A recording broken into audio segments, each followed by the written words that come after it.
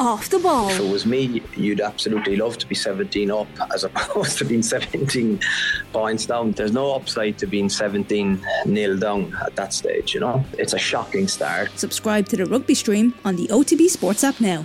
Well, Stephen, good to talk to you. A tough week, I think it's fair to say. Yeah, difficult week, obviously. What happened down in Turner's Cross after the game, so it was a difficult week for myself and my family, and obviously young Josh. So time's a great healer and helps you see clearly, and thankfully now we're doing better.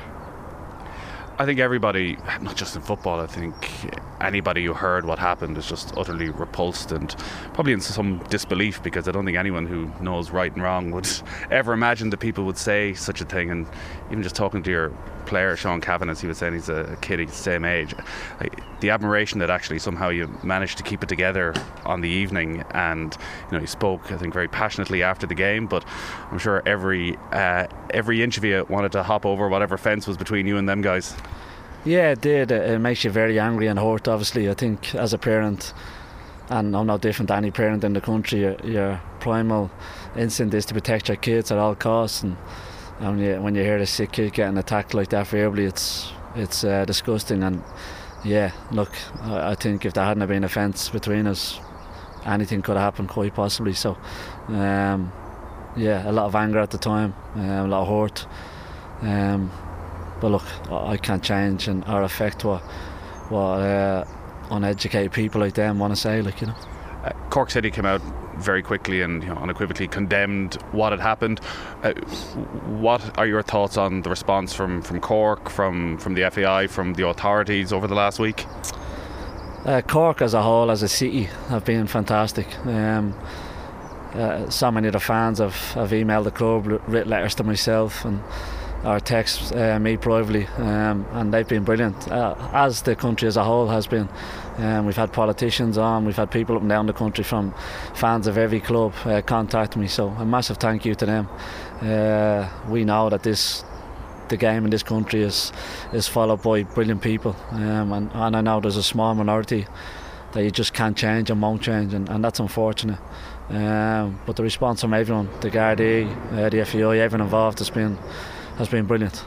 You're obviously a very public figure, and this is played out on the papers, and I'd imagine when you finish that long journey back from Cork and you walk through the front door, that's not an easy place for you to be as a father, trying to explain something that's sort of unexplainable to your family. Yeah, that was the worst part, to be honest. I was obviously hurt at the time and made me angry, but I was more thinking of my family and especially young Josh, how he explained that to him, and try and make sense of a few grown men, speaking like that about a sick kid, So that was the difficult bit, and thinking about that all the way home. And like you said, when you walk into the house that night, that was the hard bit for me, understanding that your duty as a parent is trying to protect him, and at that moment in time I couldn't protect him, and then you're trying to protect him after the aftermath of hearing that on the radio and on social media and just his friends talking, and that's difficult. But thankfully I've got a very clever, strong boy who takes a lot of things in his stride.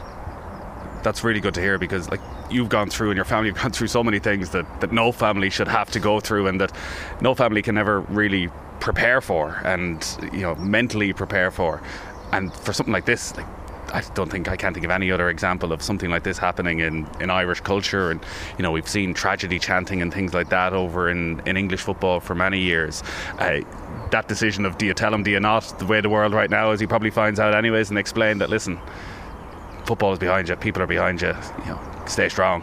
Yeah, I think that's the key, that there's so many good people that support sport and just in general up and down the country, and like I said, when you get the emails and the letters and the texts, I think that's quite reassuring, and you can show him that and tell him that the vast majority of people are good people, and you'll always get these thugs and that will feel they have a right to speak like that, which is incredible, but they obviously do.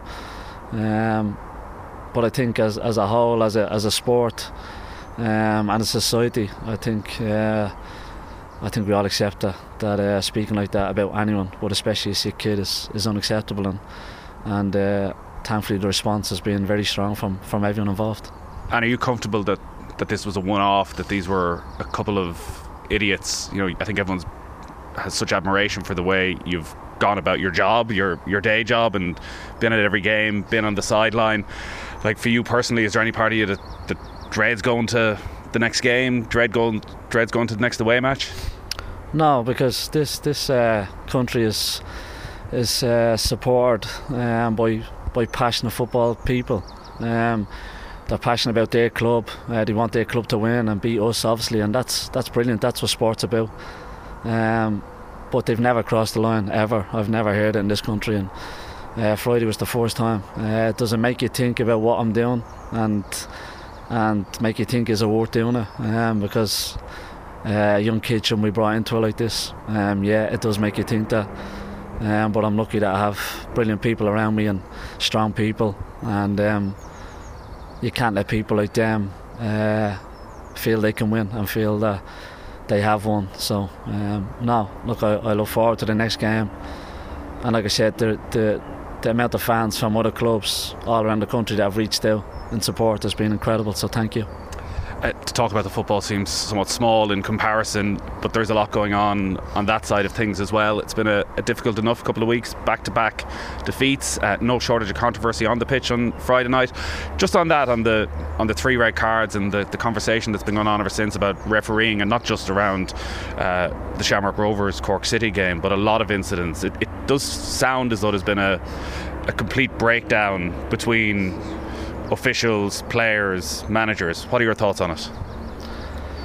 Yeah, it does feel like that at the moment. It feels like it's us and them, and I don't think that should be the case, we all have a role to play in that, to make that better, myself included, and I'm sure we can make it better.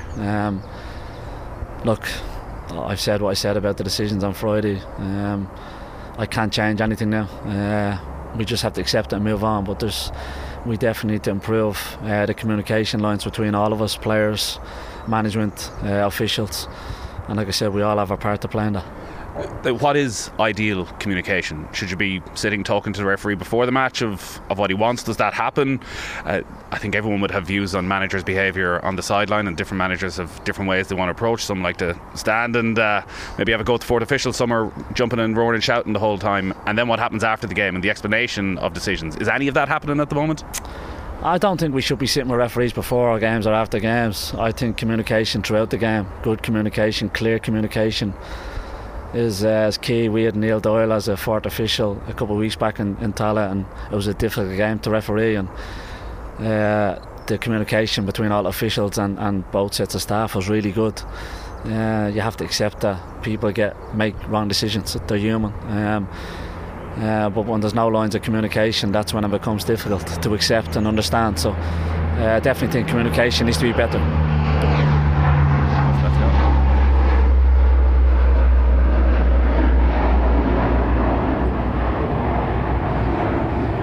What about your own team's performances then over the last couple of weeks? The defeats to Drogheda, the defeat to Cork. What's going on? I think Drogheda, we were brilliant other than both boxes. We were sloppy, and for their goals they punished us. 2 good goals from them, and in their box we 29 shots and score 1 goal. So but large parts of the performance was really, really good. So that was fine, and I think on Friday the game was taken away from us. I think we were very good with 11 men, 10, 9 men. I think we were very, very good. 8 men was just too much of a stretch for us. So I don't think there's much wrong. We've lost 2 games. It's not nice. We don't like that. But that's football. That's sport. And if you're not ruthless in both boxes and you're not on the finer detail, you can lose games. And we've lost 2 games, and you have to accept it and understand it quickly and move on quickly. You had a run of red cards right at the start of the season as well. From the way you're talking about Friday night, do you have any concerns about discipline? No, I really don't. I think, and that's probably unusual to say, having had 3 sent off, but I think I've said what I said about the decisions, and I think this group are an experienced group that understand what each game demands and takes, and they get a feel for each game, and whether you can be more aggressive or not. You usually get that feeling very early in games off the referee and the officials. So no, I've no issue or worry about ourselves in terms of how we manage games and our discipline within them games. Like I said, just disappointed with what happened on Friday night. Dundalk tomorrow night, back in Tala. Your home record, something understandably incredibly proud of over the last couple of years. No defeats last year, won the previous season, and that was probably built on an incredibly strong defence. I think it was 10 goals conceded at home in all of last season. It's 15 already this season. How much time are you spending thinking about that and the amount of goals that you're letting in? Oh, you have to think about that. If you didn't think about that, you're being naive and foolish. You have to think about that. But it's not just our back three and our goalkeeper. We defend as a team, and when we concede goals, we concede as a team. And some of them have been unfortunate, but the large majority have been mistakes from us, and that's as a team. And like I said, we're not happy about that.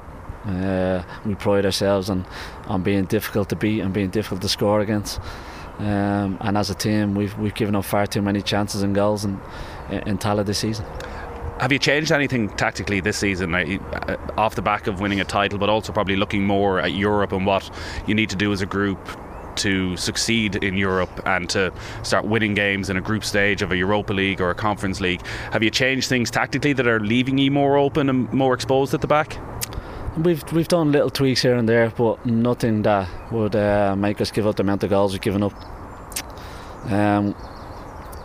We know where we've gone wrong. We understand that as a group, we need to put it right, because the way we play, the way we press, if we're not on it 100% when we lose the ball, you're going to get punished, and we haven't been on it 100%. So does that worry you?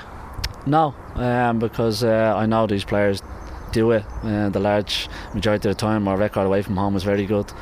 Our record the last few years has been very good, but we can't accept that we've conceded 15 goals at home this year. That's on us, and we not, like I said, we understand where we've gone wrong in that regard, and we need to put it right. What do you like when you get beaten at home?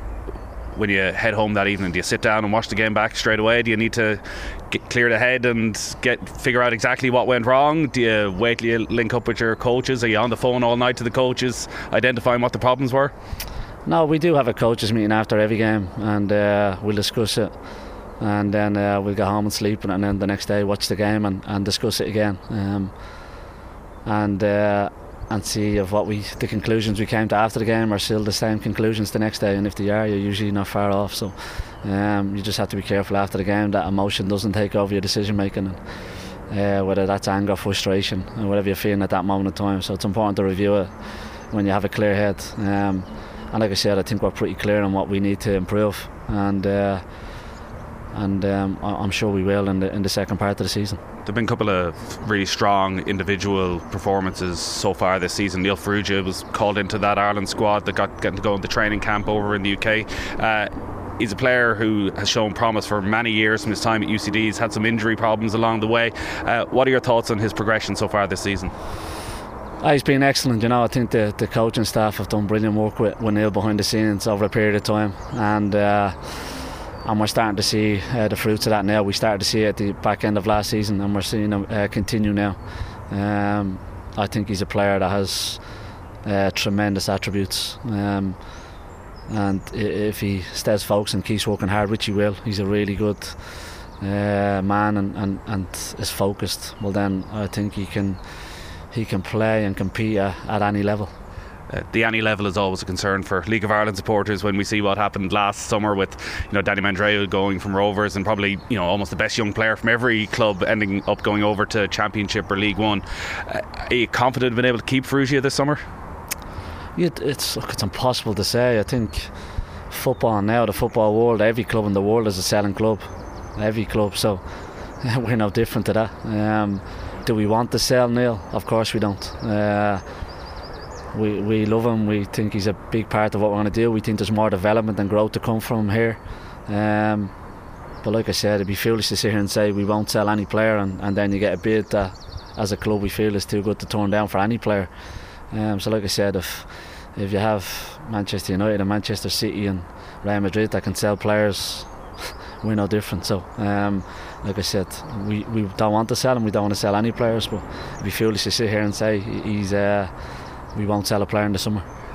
You didn't sell Jack Byrne, he stayed. I was somewhat surprised to see that he wasn't in that Ireland squad as well, considering it feels as though he's arguably playing better now than the last time he was in there.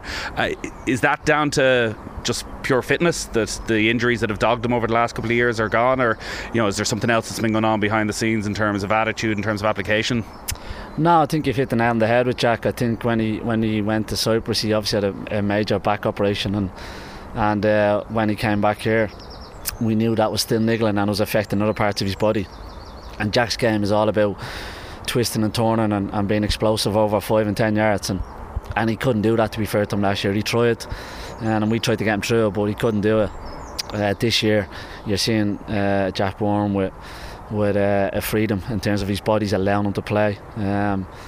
He's the fittest he's been, I feel, since the first time we had him, and he's been outstanding so far this year. So if he keeps playing like that, I don't think the Ireland squads are too far away from him. I just saw himself and Stephen McPhail walking down together a few minutes ago.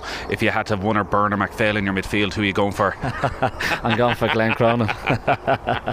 Glenn smashed the both of them. That's what you're looking for.